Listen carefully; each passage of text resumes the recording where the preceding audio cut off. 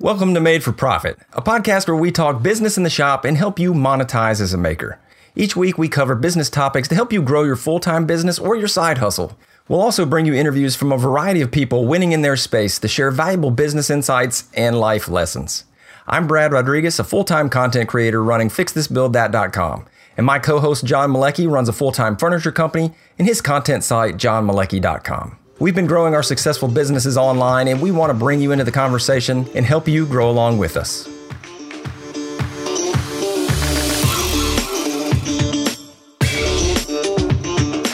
Welcome to episode 42. Now, whether you make products or content, having good photos of your work is essential. Now, we've already talked about video basics, and today we're going to be talking about photography basics. We're going to cover entry-level gear, how to set up your shots, some things to think about once you're doing that, and how to edit them on the back end. But before we get into it, we want to thank the new members that joined the MFP Patron Tribe this week. We did have a couple weeks here, so we've had a few more people join in. Caleb Harris from You Can Make This Too, Mike from Modustrial Maker, Johnny Trombukas, who we had a pleasure to meet in New York City, we'll talk about in a minute, Mark Thomas, Ian Liggett, Tim Mills, and Eric Cochran. Thank you so much, guys, for joining over there. If you'd like to be part of the Patreon tribe, you can head over to patreon.com/made-for-profit, and you can take advantage of all the benefits like the after show and some other great things that are going on. So go check that out if you are interested. John, what is up, my man? Not much, dude. I'm excited to get back to recording. It's always fun to get back behind the mic after we get to meet some of our patrons and some of our listeners like we did last week at Home Depot. So I'm super excited. This is a topic that we also get a lot of questions on too. So should be a pretty good episode. As far as me, I'm just over here grinding it out. I hired an per usual. I hired an assistant, so I'm working through that process, getting her up to speed. It's been fantastic, actually. And she's off. I'm offloading a lot of the things that go into the BS of day to day on her, and she's been absolutely crushing it. And we're creating processes together to manage all that, so that's been great. But unfortunately, it's taken a little time away from the content creation side of things, as that's where my spare time's been going. So I got to get that all cleared up so I can get back to producing videos and whatnot. But besides that, man, I'm doing good. I'm doing good. How about yourself? I know you got a few new things on the docket, basically based around almond consumption, I see. Yeah. I'm getting into some clean eating, man. My Diet Mountain Dew intake has gone down. And I know you're probably glad of that because that's all I talk about. Yeah, I know. I'm pounding water, doing some clean eating, lean meats and almonds and cucumbers is what's on my desk right now. So we'll see where that goes. I'm supporting my wife who she's just wanting to get into better eating plans too. So we'll see how long that lasts. But for right now, it's going great. This is day 2. Oh, day 2. Yeah, but dude, I had a blast in New York City up at the Home Depot event. It was awesome to get to hang out with all the different creators that we seem like we just hang out with all the time now. But it was fun to see the new tools, and part of that is the meetup, which was great. We did get to see some of our patrons up there and meet some of those folks, which was awesome. So big shout out to our homeboy Jose, who is the hardest working man in Brooklyn, probably New York, and possibly the United States. Yeah, Jose is a monster. Massive shout out to Jose from Triple J Customs. But yeah, I'm working on a couple videos right now coming off the heels of that.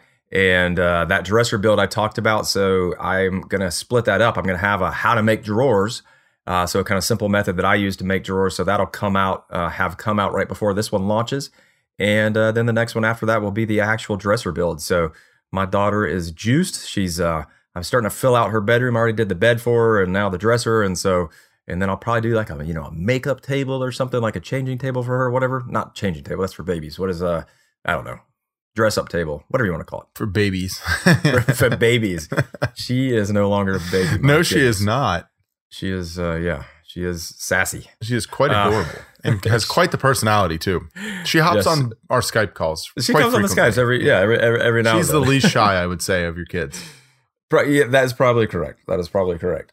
So, man, I'm excited to talk about this too, because we do get a ton of questions. And I think photography is something that, whether you're in content or in product, I would position to say that photography is more important than product because, that's how you communicate your business and online. And so I think this will be cool talking about it from both sides of the spectrum and not so much the video that we talked about before. So why don't you get us started, Johnny? We'll start with the basics and then kind of go through. But I think a lot of folks out there that we talk to, we get the questions all the time on Instagram DMs and things like that of like, I don't know what to do. I don't know what to get. I've just got a cell phone.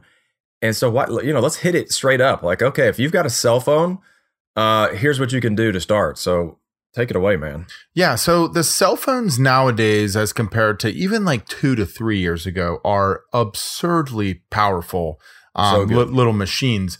The only issues or variability aspects that aren't going to exist for you are going to be things like zoom. They're going to be, pretty much a standard focal range, which is going to be the amount of light coming in, as well as like the size of the depth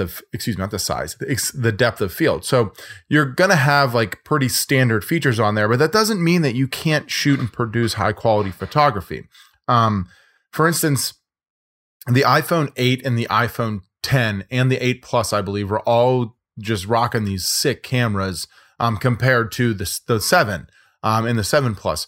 And with those comes a lot of options inside the actual camera itself that you can change, like the lighting spectrum and like the tints natively on the camera. So what happens in a DSLR or a camera for photography is you can adjust tons of features. And that's pretty much the upsell to these cameras, is that you can go in and adjust all of the lighting. You can adjust tons of settings, and you can really like narrow in on the look you're looking for, as well as the quality of certain aspects of the photograph. And there's a lot of options on phones specifically for this as well. Now, I'm not an expert in that because I don't use my phone that frequently for photos in that sense. Like, I'm more of a run and gun with the camera kind of guy, but that doesn't mean that you can't use the camera to produce high quality video and photo. I believe actually Peter McKinnon just did a video solely on his phone. Yes. And it was killer. So we'll make sure we have a link to that in the show notes at madeforprofit.com for you guys to check out, because he is an incredible photographer and videographer. And if he says you can shoot on camera shoot on a phone, you could definitely do it. So the one big and John, so the flip side of that. So I think this will also be cool that, you're from the iPhone, and this is why really, John, honestly, this is why I did not take the iPhone plunge. Because, right, it didn't stick because I've got the Android. And so I think it makes good content for the podcast. And that's why I didn't stay. Yeah. You're so selfless, Brad. You're so selfless. For the same thing, just real quick on that side, from an Android perspective, the interesting thing, so like John said, on iPhone, you're talking the 8 and the 10 are leaps and bounds above the rest. As you get into Android, the Pixel 2 from Google is just ridiculous. It's on par with the 10 from iPhone, the new Samsung S9. But I'll tell you, as far back as I had a Samsung Galaxy S6, and it took great photos. Mm-hmm. I mean, it's like anything. I mean, you could have, like you said, John, anything like within probably the past 2-3 years. If it's come out in the past 2-3 years, you're good to go. And the advantage that you get with Android, and that's honestly one of the things that I did not like about Apple, and I'd forgotten about it, is that they just don't give you any ability to change settings. Mm-hmm. So in Android, you can shoot widescreen, you can shoot normal, and I've got the S8 at the moment, and it's got a pro mode. You can actually adjust white balance, ISO. You can do all those things that you can do on a pro level camera in the phone. So in the Android system, you can go even deeper. And I'm sure there's probably apps and things that you can do that for on the iPhone as well. I know there is. That I think even in VSCO, which we'll talk about later. But just from the flip side, so if you've got an Android, you've got even more capability. So I would assume that the vast majority of our folks have a cell phone in the past 2 or 3 years. So like you have what you need to do it. But there's some things that you need to watch out for and set up, which is what John's about to tell you about lighting and all that good stuff. So specifically natural light, the biggest advantage that you can put into your repertoire when shooting on a phone is going to be the usage of natural light.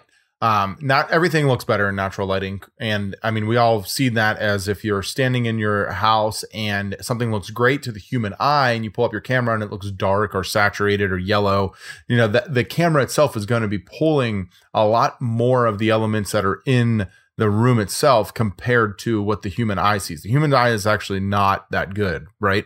So the camera itself is going to have way more variables coming into it. And that's why you'll see like a more pixelated looking photo, more yellow looking photos, but those are easily fixable things. What you need to realize is that those are just products of the environment around whatever you're shooting. So my first piece of advice when you're shooting on a cell phone, if you're going to be taking the leap into more of your product shots and such, is to stabilize your shot. Don't be shooting it in your hand and try to do anything you can to get the camera on its own sort of tripod. Now, there's some great options out there, and we'll also have links for these in the show notes. But like the Joby system is basically made for running and gunning with any type of camera platform. And they have a little tripod you can put on your phone. And I have one. I think you have one, Brad. And it essentially just squeezes around the body of your phone, and you can hold it in any kind of position. And even something as simple as that, the stabilization you gain on your camera is leaps and bounds above what you can do by hand. And I don't care how steady you think your hand is. The next option is going to be a delayed timer in that stabilization mode. So what you want to do is set up your shot on the tripod and then delay the timer for a couple seconds. And that way, when you shoot, you don't get the action of you pushing that screen. You can actually shoot when the camera is back to being stabilized on the tripod. So you take out the little bit of bounce there. Now, I've never actually looked into that on the iPhone, but I know there's definitely options on the Android platforms and with secondary apps. And this is kind of the way you want to approach it. If you're going to be shooting on your phone, you need to be taking this seriously and looking into applications that can help with pre-shot and post. And like Brad mentioned, that VSCO is a great app that's out there, and we'll have some links for those too. But yeah, definitely first thing you're going to want to do is stabilize your shot. Yeah, and I do have one of those, and if you having a full-sized tripod is great, and you can pick up a decent tripod for probably $30. Like the whole Amazon Basics line, that stuff's pretty decent. And I know they have tripods there, and I believe an entry-level one is probably maybe $30. If you don't have one of those, they're also, I'm sure everybody's seen like the GorillaPod, which is kind of like the flexible arms that goes on to it's just a little tripod, maybe 6 inches tall, and then you can wrap it around things. But yeah, I would recommend, if you're in this business, trying to make money, you should have a tripod. You should just have one. And then what John was talking about, that little thing that clamps around your phone, it has 1/4 threads that go right into the tripod. It's great. And so you can use that. And then also you'll be able to use that when you upgrade to a DSLR. So it's twofold. One thing I also used to have, John, that I know is out there is I believe it's Bluetooth, is a Bluetooth remote shutter. Mm-hmm. And I've used those. And so instead of pushing it and having to wait the 2 seconds, which kind of gets annoying, you can have the little Bluetooth remote shutter and just click that and boom, it shoots, which is great. And there's, all this stuff. We'll have links to a lot of this stuff, and we'll have a kit that shows everything that John and I have, but there's so much stuff we're probably not going to link to it all, but there's so many little gadgets and stuff that you can get. But the most important, I would say, at a minimum, is, John, what you said, is just to have something to stabilize it. So a camera grasp. And I've seen people like DIY them, like woodworkers. We love to DIY stuff. Like you get a couple pieces of wood and a screw and a clamp, and like you're done. Izzy just did that. Izzy just did an insane camera. Oh yeah, rig, he did. Right? Yeah. So you don't have to go buy this stuff. You can make it. And same thing, like a tripod. Look what you have around the shop. If you've got shop stands or something, and you can just clamp it to it. So you can get into this for really low budget. But absolutely, that's the thing. And one thing that John, you hit on at the beginning, on a cell phone, if you're ever pinching to zoom. The vast majority, unless you have a camera that's got these two lenses, like unless I think on the 10 and a couple have optical zooms, those are what they would call a digital zoom. And what you're doing, you're not technically zooming, you're cropping. And so if you do, do not do that. Get closer. So if you're on your cell phone, do not zoom unless you know that you have an optical zoom. which unless you have like a 10 or something like that, most cameras do not have that. So when you zoom in, let's just say you're shooting at, for easy purposes, let's say you're shooting 1,000 by 1,000 pixels. When you zoom, all that's going to do is zoom in on that 1,000 by 1,000. So now you're 500 by 500. And so when you blow that up and put it in Instagram, which we say you should be shooting 1080 by 1080 at a minimum, that's not going to look good because you're going to have bad quality. So do not zoom on that. Get your camera steady, and just doing that and using natural light, I mean, that's going to up your game immediately. You're going to see great advantages over handheld, in your shop with bad lighting. Yeah, and then your next option for stepping it up a little bit with the cell phone is going to be some man-made lighting. I use construction lights in my photos in my shop, and you'll be incredibly surprised by how much benefit your photos can get just by changing the angles of the light hitting it. And I didn't do that for the longest time. I mean, I was super fortunate that a brand sent me a massive telescoping job light, and I just like threw it in the background of something and it looked awesome. And next thing you know, I was like, oh, I should have been doing this a while ago. But but you want to be able to adjust the lighting. Lighting is one of the most important aspects of photography, and a lot of people think that it goes it's difficult because after the fact is in editing, you can do so much. Or if you're delivering and you're shooting on site, lighting could be terrible, or, rooms are different sizes. Like I run into this stuff all the time as I'll deliver to a client's home, and, the home itself has got a very narrow room and I can't shoot the full thing in there. So what you run into is as difficulties in that other space is if you can shoot them on site in your own shop, you're saving yourself the hassle of dealing with doing it in a client's home. But you can also, if you want to be shooting in the client's home, take the job site light with you. Those things are easily transportable, and you could throw it in there and get a little bit more dynamic lighting into your photo. And that stuff helps. And that's whether you're using a cell phone or a DSLR or a full body, full framed professional camera, like whatever it might be. Lighting is going to be a huge, huge aspect of getting good quality photos. And that's some of my professional buddies have taught me as well. So that's going to be the next thing I advise considering. Now, the type of lighting matters in this instance. A lot of the professional photography style lights that if you guys are familiar seeing like huge white umbrellas on and those type of things, they're moving to a lot of LED. And that's because you get a more pure white light, which is easier to edit on the back end.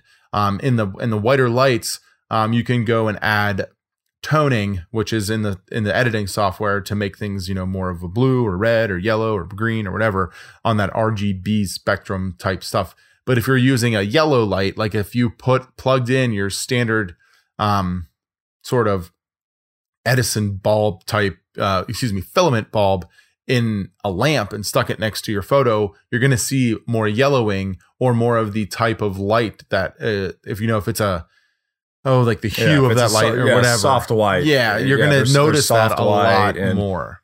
You're right. And that's absolutely. So the thing that you need to, the biggest thing that you want to do is have consistent lighting. Yes. And so, that's why shooting in your shop is like, you nailed it, John. Like shooting in your shop, like you have control. You know exactly what it's going to look like. So you can position and set up your product how you want it. You know where the shadows are going to be. You know where the lights are. So yeah, building on that, John, I'm going to say that, if you're on a budget, if you have whatever lighting you already have, use that. But also you can get some super cheap, like the clamp lights, the ones that kind of look like a bell. Yep. And it's got the open end. It's got a clamp on one end. Those are great. And you can get those for under $10 a pop. And then you put a bulb in there. You can put like a daylight bulb. So when John talks about the natural light or the bright white, there's a thing called daylight. So if you think soft light, and there's a whole spectrum of lighting, and it's the Kelvin scale, and it goes from like warm light to cool light. And so think from yellow to blue. And you can see on there, but a daylight bulb would be considered somewhere in the 5,000 Kelvin range. And you can go buy those. So you could, if you went and bought a clamp light and put a 5,000 Kelvin CFL bulb in there, then you got two of those, like you could really make a difference. And that's like, you'd spend maybe $25. You can make a ton of difference. And one thing, and so this is also probably a good time. I feel like this is the standard disclaimer. John and I are not experts, so all the stuff we've learned is just like been through trial and error. Mm-hmm. But and John's got some good buds that are professional photographers. I've talked with a bunch of people. Shout out to Ann from Ann of All Trades.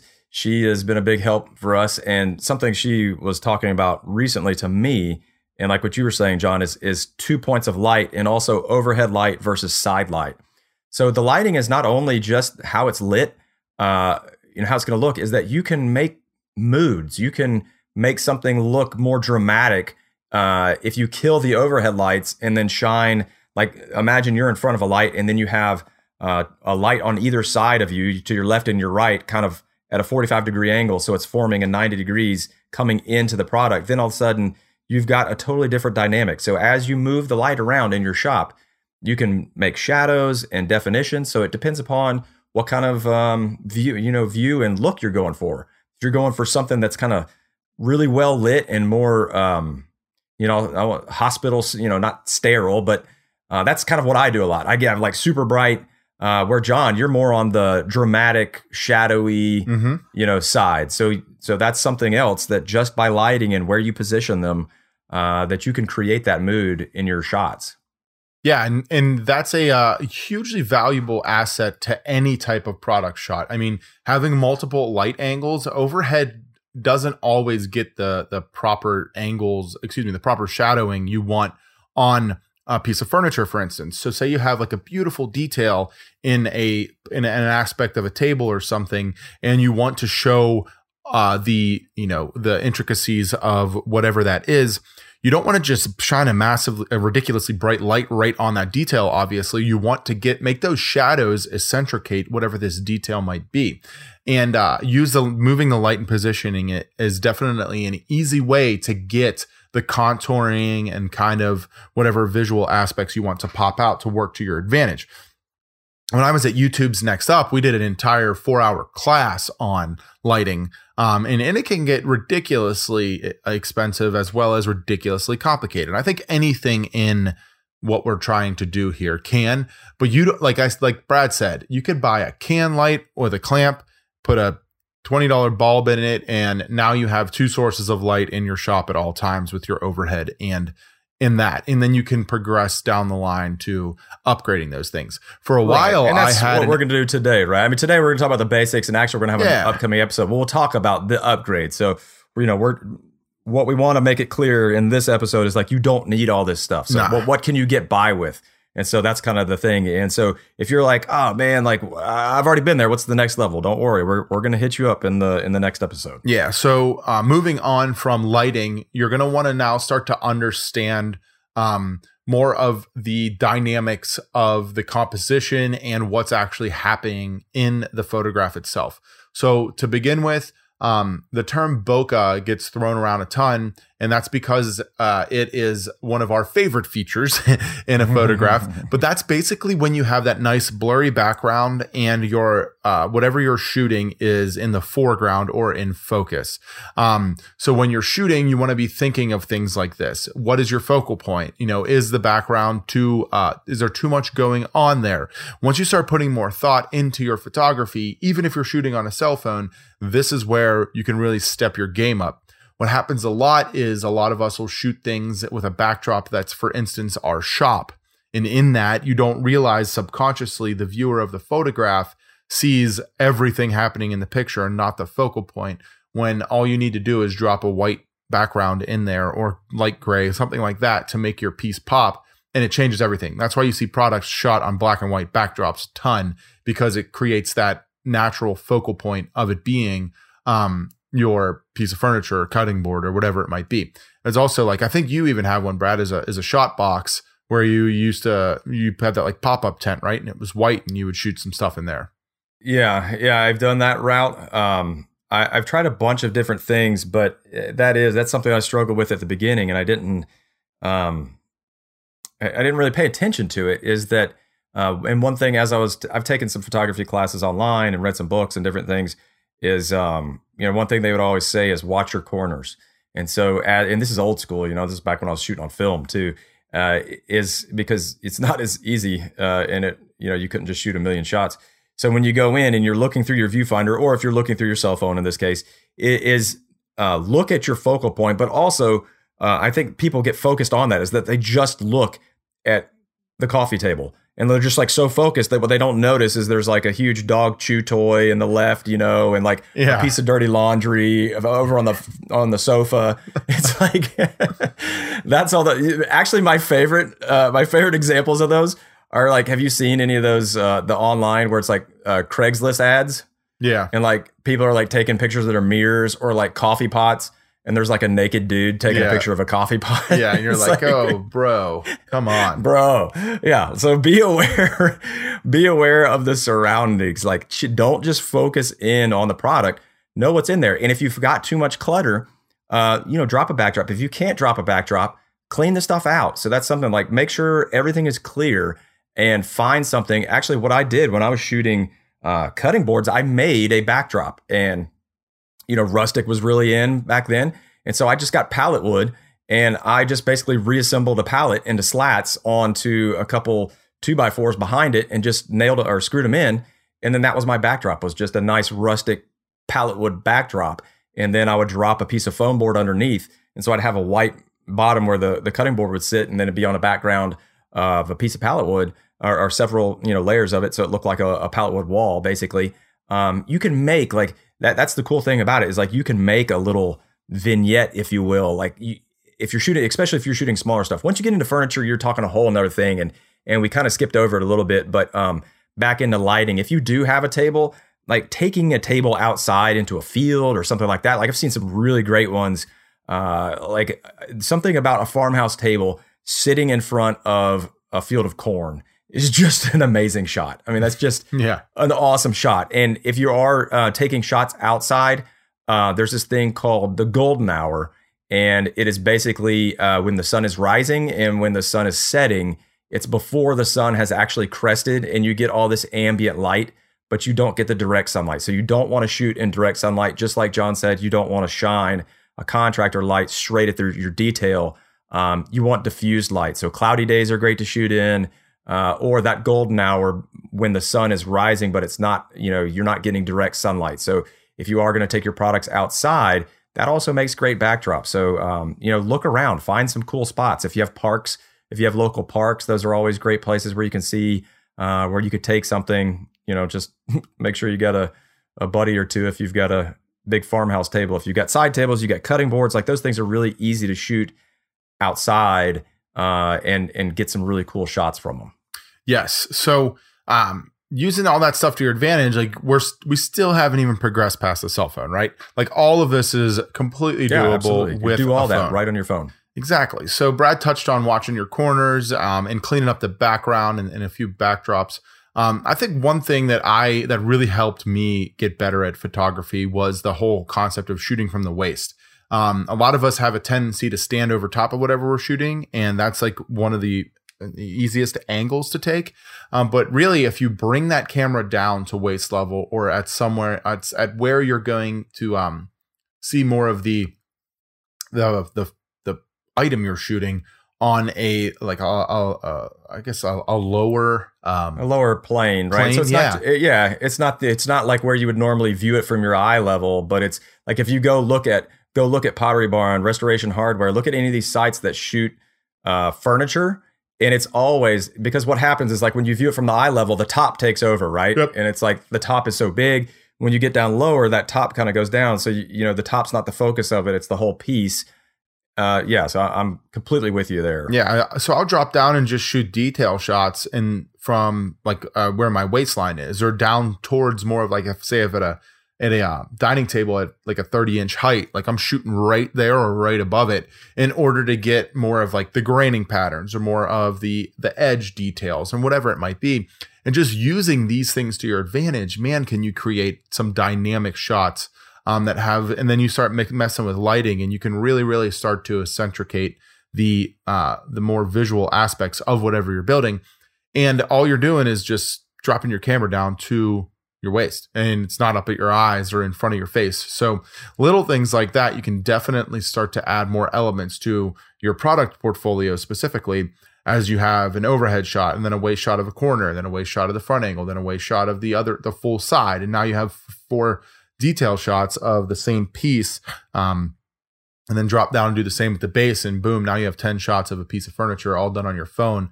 Starts changing up the lighting, and that 10 turns into 30 and 40 and 50. And now you can see how one piece of furniture, you can get a vast array of beauty shots done with it. And all you're changing is the shooting angle and a little bit of your lighting. So those are 2 great ways that I was able to add. And then Brad actually taught me the rule of thirds I'm going to say about a year and a half ago, which really, really helped me as well. Yeah. So the idea of the rule of thirds and just hitting on the angles real fast. One thing I like about the cell phone is that it's, live preview. So one thing that I will do sometimes is just kind of hold it up around my chest level and then just slowly drop it while I'm watching. And then you can just see the angle change. And then, when you see that, you're like, oh yeah. And then like, as you get towards your waist, it starts looking a lot more pleasing a lot.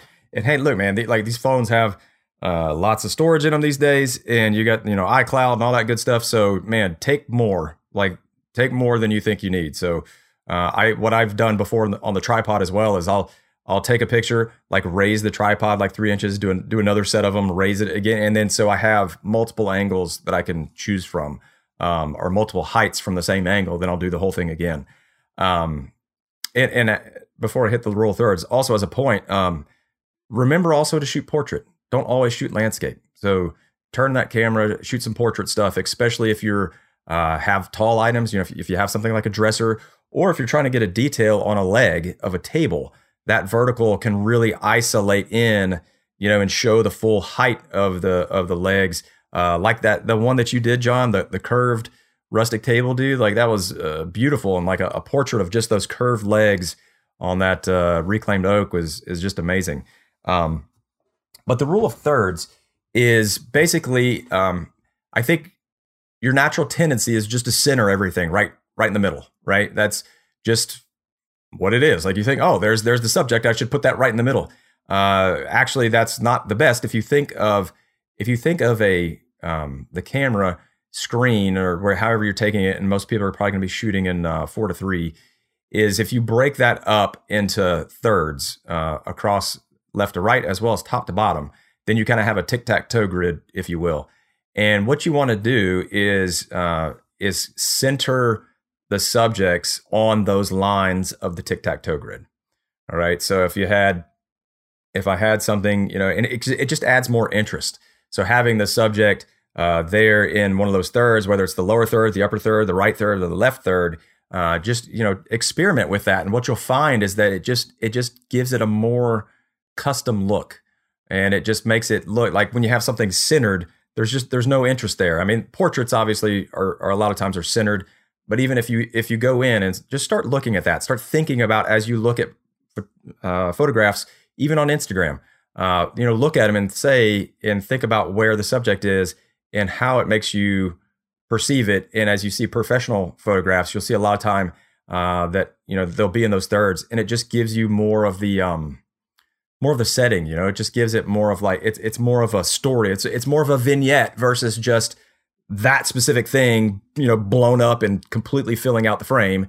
It's like, oh, that's a cutting board in a kitchen being used, and there's the coffee cup over here, and there's the paper, and there's the the table behind it. Like it starts to tell more of a story when you start using that rule of thirds. Yeah, and I think what you can do is you can actually intently put the viewer's eye on something specific. So I'll even shoot on like white backdrops and only have my product in a third or 2/3 of the photo, like instead of, like you said, the whole thing. And what that does is, say I have a corner detail I want to focus on or something like that, I'm able to put that in the center, but it's essentially blank white on the right, and then the left is going to be a continuation of that piece of furniture or whatever it might be. But because it's broken into thirds now, I'm not shooting a weird angle, or I'm not just trying to focus the whole table in to this massively wide shot. I'm able to kind of create, like you said, a dynamic, and then create some visual interest on the other sides of it. What happens to work really well is when you're a content creator like us and you're shooting for thumbnails or you're shooting for flyers or whatever. If you shoot in thirds, then you have space that's negative or dead in the rest of the photograph that you're able to do text overlay, that you're able to add other aspects to the photograph with it. And it just gives you more options there. So in both senses, I think shooting in thirds is definitely a great option. And then as you continue to do these things, you're going to get better at them. And you're going to see what you like, what you don't like. And what I would also advise is poking around the internet. Go see what kind of photographs that you dig. And then you'll start to see little details of it. Like, oh, the bokehs on this one's fantastic. Or like, I love the setting of this. The lighting must be overhead and to the right because all the shadows are in the bottom left. And, you know, it's shot in the left third of the screen. Like Brad happens to like things on the right third of the screen and John likes things on the left third of the screen. Like you'll notice those things in the way people shoot. And then you can start to hone those into your own brand. And all of this is still doable on a cell phone. Yeah. And I think what you hit on something there too, John, is the same thing we talk about making content for the platform is you need to shoot photos for the platform too. Mm-hmm. So think about where it's going. So thumbnail is a perfect example of that. Whenever I'm shooting for a thumbnail, I make sure I have plenty of space to the left and right as much as I can because thumbnails are 16:9, right? If I'm shooting for Instagram, I'm shooting square. And so that's a completely different thing. So yeah, absolutely. Make sure if you're shooting for Pinterest, you obviously want to be shooting in portrait versus landscape. So think about where this photo is going to end up. And typically, so like for John and I, we're going to be everywhere. And so we have to shoot a variety of different angles and setups. So we're shooting portrait, we're shooting wide, we're shooting tight, we're shooting centered, we're shooting off center thirds, the whole 9 yards. And I think that's probably, and actually one of my buddies, Jen Woodhouse, she does I still have never gotten there. She does a shot sheet, which is brilliant. Like she will literally set up. So it's like a storyboard for a video. She will write out all the different shots she wants and even the lenses. So she'll say, 35 millimeter portrait, tight shot, 30, whatever. She'll go all through and literally lay out and pre-plan what she wants to do. And I think that's a great way because I can't tell you how many times I've gotten to the end of a blog post or a video or whatever and gone to grab my picture for Pinterest and be like, I totally forgot to shoot in portrait for this. You do it all the time. Time. And I mean, I think another aspect of shooting for content production and for product production is going to be that organizational aspect. Like you need to realize that this is a facet of your business and that it should be taken seriously. And is for a long time, I know was just like, oh, and I got to take photos, or it was like that little bit of addition, that like extra thing. Now, when I'm like packing if I'm doing an installation or a delivery and I'm packing my list to what I'm taking on the site, the camera gear is all going on there too. And I have specific gear now for specific places. So like, that needs to become a part of your mindset if you're going to be using photography, and you should be using photography as part of your business.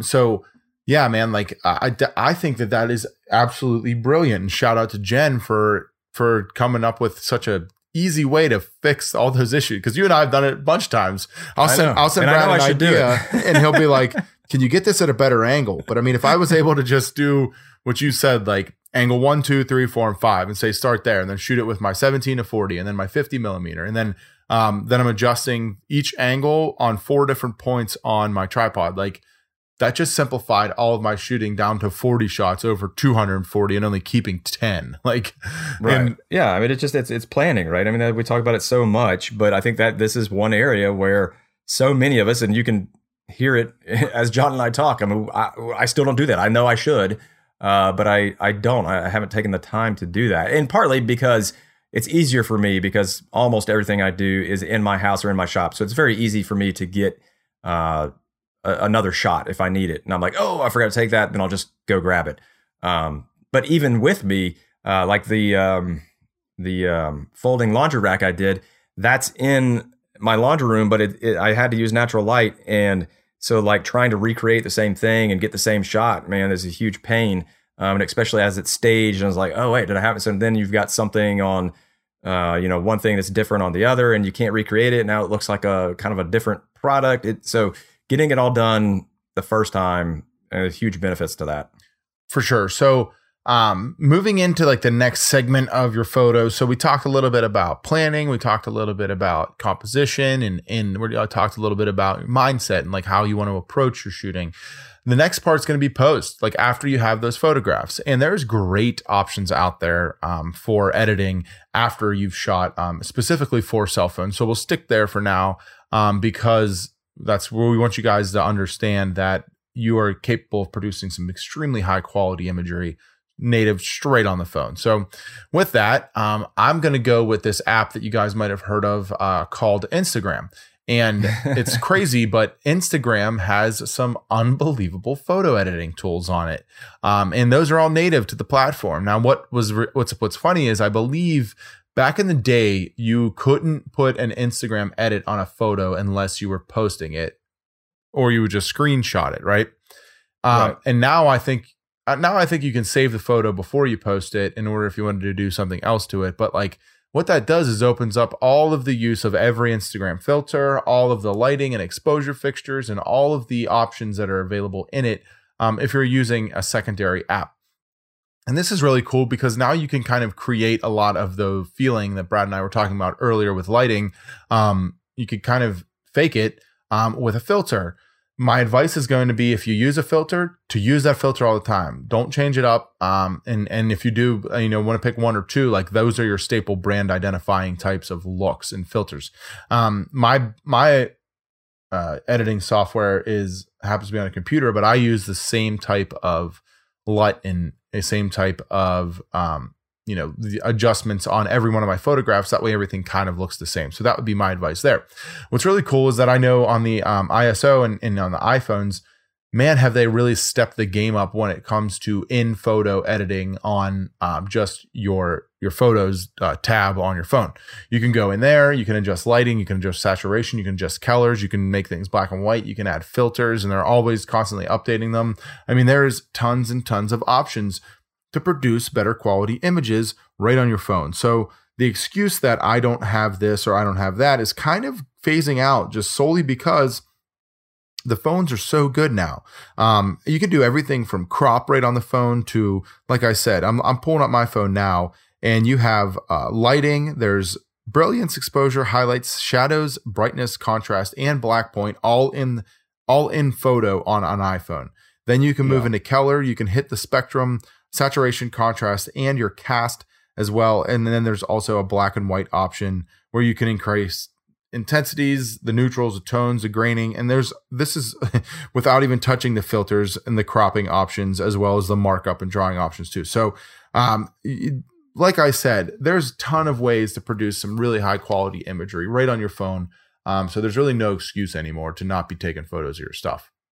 Yeah, and the same type of thing on Android. And I think, what a lot of them will have also. So when we talk about bokeh and depth of field is if you have a portrait mode, that's what you'll want to use. And so portrait would be a shallow depth of field and give you that focused foreground and blurry background. But you need to have some separation there so it can do that. But yeah, I totally agree with you, John. The other one that I think a lot of people use, and it is extremely powerful, is VSCO. And that is an editing app, and that's across the platforms. So you can check that out, do that right on your camera. And it makes it, it's almost overwhelming, honestly. I used it back in the day, and, just go in there and tinker around with it. It does have filters and settings as well. And what I will say, because I have seen this, so what I will say is, less is more. Don't over filter and over edit your photos because you'll be able to tell. And I see it a lot in the woodworking space when people are trying to show off grain and stuff like that. And I've seen it on a few accounts where like they have a similar backdrop and then I can tell which ones are edited because like one, the backdrop will be like super like, contrasty and blown out because they were trying to like accentuate the grain that wasn't really there. And so, just be careful with that. Like I said, I think less is more and try to do it through natural lighting as much as you can. Or when I say natural, but just as the picture's taken, you can have, just your store-bought lights and everything. But the more you can do that, the better before editing so that when you edit, like I said, John, you use the the filters and LUTs, and the LUT is just a lookup table. It's just basically a preset, and you can do those. There's also some free editing tools online. So we'll talk about one premium editing tool, which is entry level, but there's one, I know a lot of people use it, and I used to use it to do all my Pinterest stuff, but people use it to edit photos. It's called a PicMonkey, and you can like upload the photos and you can like add text overlay and stuff, but it's also got an editing suite in there where you can do some fairly advanced stuff in there that to make the pictures look a little bit better. And a lot of these programs also just have like an auto button, right? You hit the auto button and it does it for you. And then maybe you auto and then maybe you tweak from there. But there is a great product, which John and I both use, that is an Adobe product that we would highly recommend, that is, that has an entry level to it. Yeah. And that's Lightroom, right? And I forget what they call the package now, but you actually get Lightroom and Photoshop. Oh, okay. It's the photography package. Nice. Yeah. So they actually have the Adobe. So John and I both use the full suite, the Adobe CC suite, which they've just raised the prices. I think it's $52 a month. But if you just want Lightroom and Photoshop, it's $10 a month. And that is a steal because Lightroom is amazing. Yeah, and it's totally worth it. So I guess, the concept of Lightroom, and I'm not a photography expert, like Brad's actually way more trained in photography than I am, but the concept of Lightroom is to mimic like those Lightrooms that you edit in or used to see like back in the day in photographs when people were actually using film. And what you're able to do is there's so much you can edit and you can mess around with and whatnot. And basically, like, you can change the tones, you can use, excuse me, you could change your saturation. And what happens to a lot of us is either your photograph's too dark or your photograph is blown out. And blown out being that it's too bright. So you can just move a couple little bars and then boom, your photograph is 10 times better just because you made it look a little bit brighter or you made it look a little bit darker than what it was. And Lightroom is a great option for that. The way I use it is I have a bunch of presets that I'll go and I'll drop onto a photo until it looks kind of the way that I want it to. And from there, I'll adjust the preset to kind of like what features I'm looking for. And after years of editing photographs, I've been able to kind of hone in on like what I like to mess with and what I don't like to mess with. And this stuff is all easily learnable and accessible on YouTube and online. There's some really, really great professional teachers out there that'll just walk you through like, how to basically edit a photo on Lightroom from start to finish, and then export it for whatever your usage might be. What's really cool though is that if you find a custom look on a set of photographs, so like if I shoot a dining table, for instance, and I dig the way it looks in the first photo I edit, I can copy that and then put it on every single photo I'm editing. Yeah. Batch processing is huge, as well as export. You can batch export, and there's just so many great features. You can also export. So if you have like a huge photo, you can export. There's lots of different ways to add watermarks, to downsize. So I have a setting. I have all kinds of different settings. So I'll have the same photo, and then I'll export it for web. When I'm exporting for web, I want the photo to be under 100 kilobytes because I'm putting a ton of photos on my web page, and I want it to be able to load fast. If I'm exporting for Instagram, I don't really care because, it loads really fast, and I don't know how they downsize it, but I'll do it to 1080 by 1080. Obviously that's going to be square. Whereas for the web, I might be 640 by 427 pixels, and just different things. So you can do a lot of adjustments. Like I said, you can do the watermark. If you're into that, you can batch process and do watermarks. I do watermark on my blog. That's about the only place I do it. But Lightroom, and also just the organization, because it has a whole portfolio and organization. So if you want to keep all your photos organized, trying to do that on your cell phone is such a pain. So downloading them to your computer and having those different folders all in line, and you can access them, and it just makes it really nice and easy. And again, the auto tuning function there is really nice. One other thing that Photoshop and Lightroom, so what Lightroom is actually almost the same exact thing as Photoshop, except geared towards photography, and they've just made it a lot easier. So basically everything you can do in Lightroom, I think almost exclusively you can do in Photoshop. There might be a couple new features that you can't do in Photoshop, but they just made it a lot easier. Like if you try to do the same stuff in Photoshop, it's a lot harder. But one feature that I use a lot in Lightroom is and I showed you, John, recently we're doing it, is the cloning and the healing. And so that's like, if you have like, we're talking about the earlier photo, and you've got like, a wrapper or a dog toy sitting in the middle of the carpet, there's a little function in there that you can just highlight it, and it will basically look in the surroundings. And especially like on a carpet, it's so easy to hide because the carpet is so dynamic, and there's just so much detail and feature in there that if you overlay that, versus just like a blank slate, solid color, it's harder to hide things. Or if you have lines or whatever. But anyway, you can go in and you can basically erase things out of the background and replace it with, pixels that are surrounding that look similar. And it'll say, okay, yeah, boom. You just click on it, the dog toy's gone. And it just looked like it's carpet, and you could absolutely never tell. Yeah. And tools like this are awesome for anybody that's shooting product on site. Like for me, if I go to a client's, I can't change that location of the outlet on the wall. Like I can't fix their shades or whatever it might be, but I can go into a piece of software after and mess around with things to get them closer to what I would like. So you can't beat Lightroom and Photoshop for that. Yeah. We're big fans of the whole Adobe suite. And we'll be talking a lot more into that in our like advanced next episode, where we really jump into stepping your game up there. That's a great example though, John, eliminating the outlets. I do that all the time. Yeah. And like, so cause you'd be like outlet, it's like, it's just something to take your eye away. Yep. And so you just erase it. Like you literally just highlight the outlet and it's gone. Yes. And there's some adjustments. You need some clean space around it and all that good stuff, but it's very easy to do. Yeah. And so those little aspects, they're lifesavers when it comes to photo editing, and they're not that hard to learn. So we'll definitely be diving more into that in the next episode as we talk about more like stepping up your photography and the next level type of things. A few items before we get to that next episode is going to be, things you want to be focusing on are trying to get out of using automatic features on whatever you're shooting on. On the cell phone, a lot of these things are set, but like Brad said, there's apps out there, and there's photography specific apps that you can shoot in where you're able to adjust things like your white balance and your ISO and your f-stop and all kinds of different features that go into understanding what makes a photograph look the way it does. So while you're trying to get better, you want to make sure that you're not just getting better with editing things or with composition, that you're understanding the tool you're using. And this is one thing that has been a big learning curve for myself. So stepping from the phone to the DSLR, there's just so many different buttons and options and what's going into it.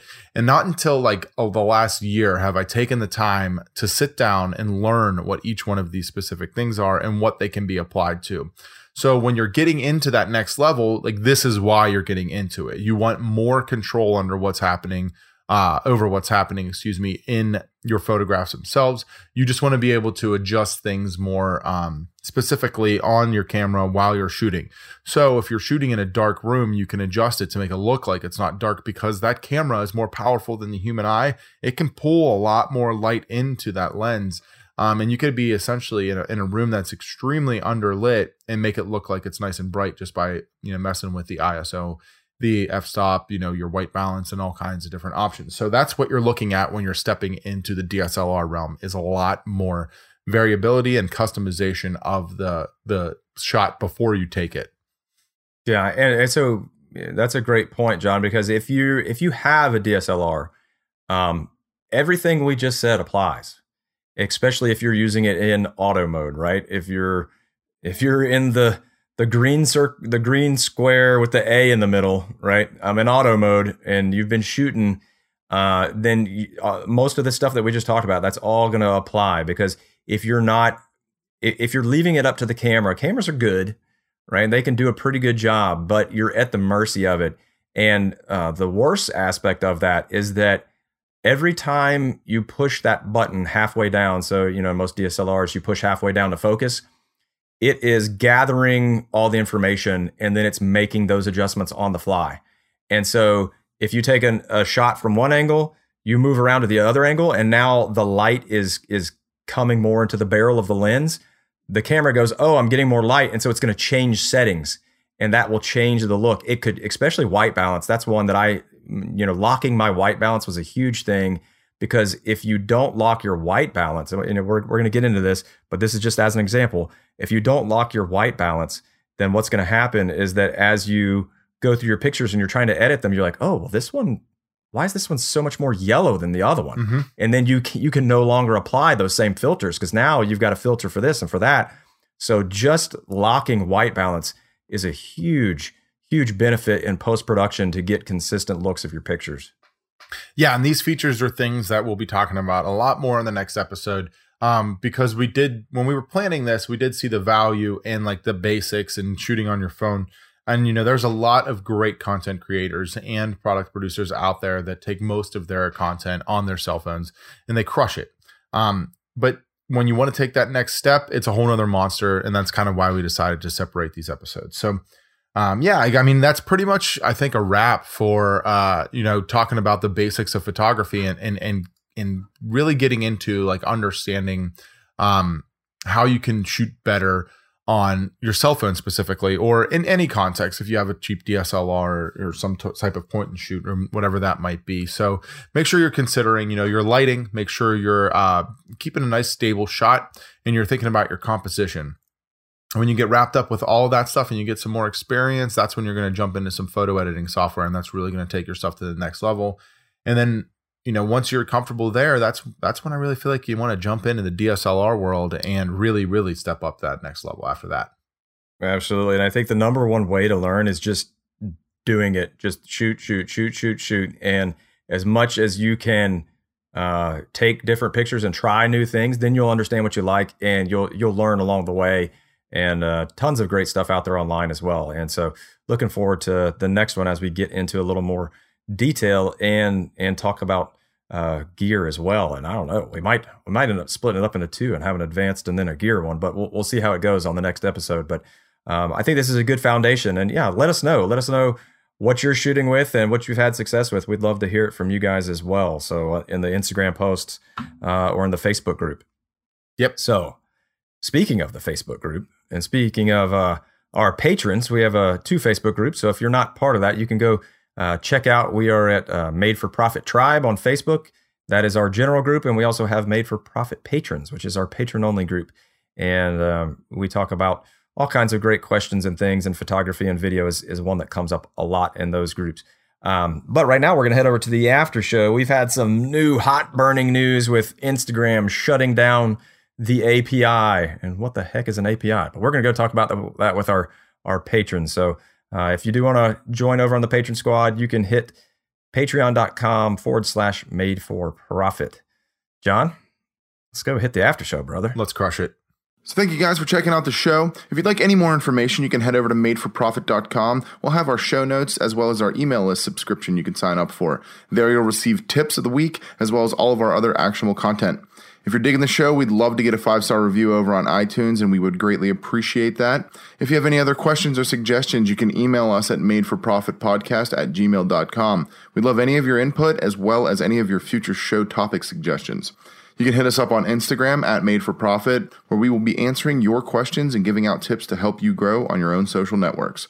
So once again, we really want to thank you guys for tuning in, and we will catch you on the next episode.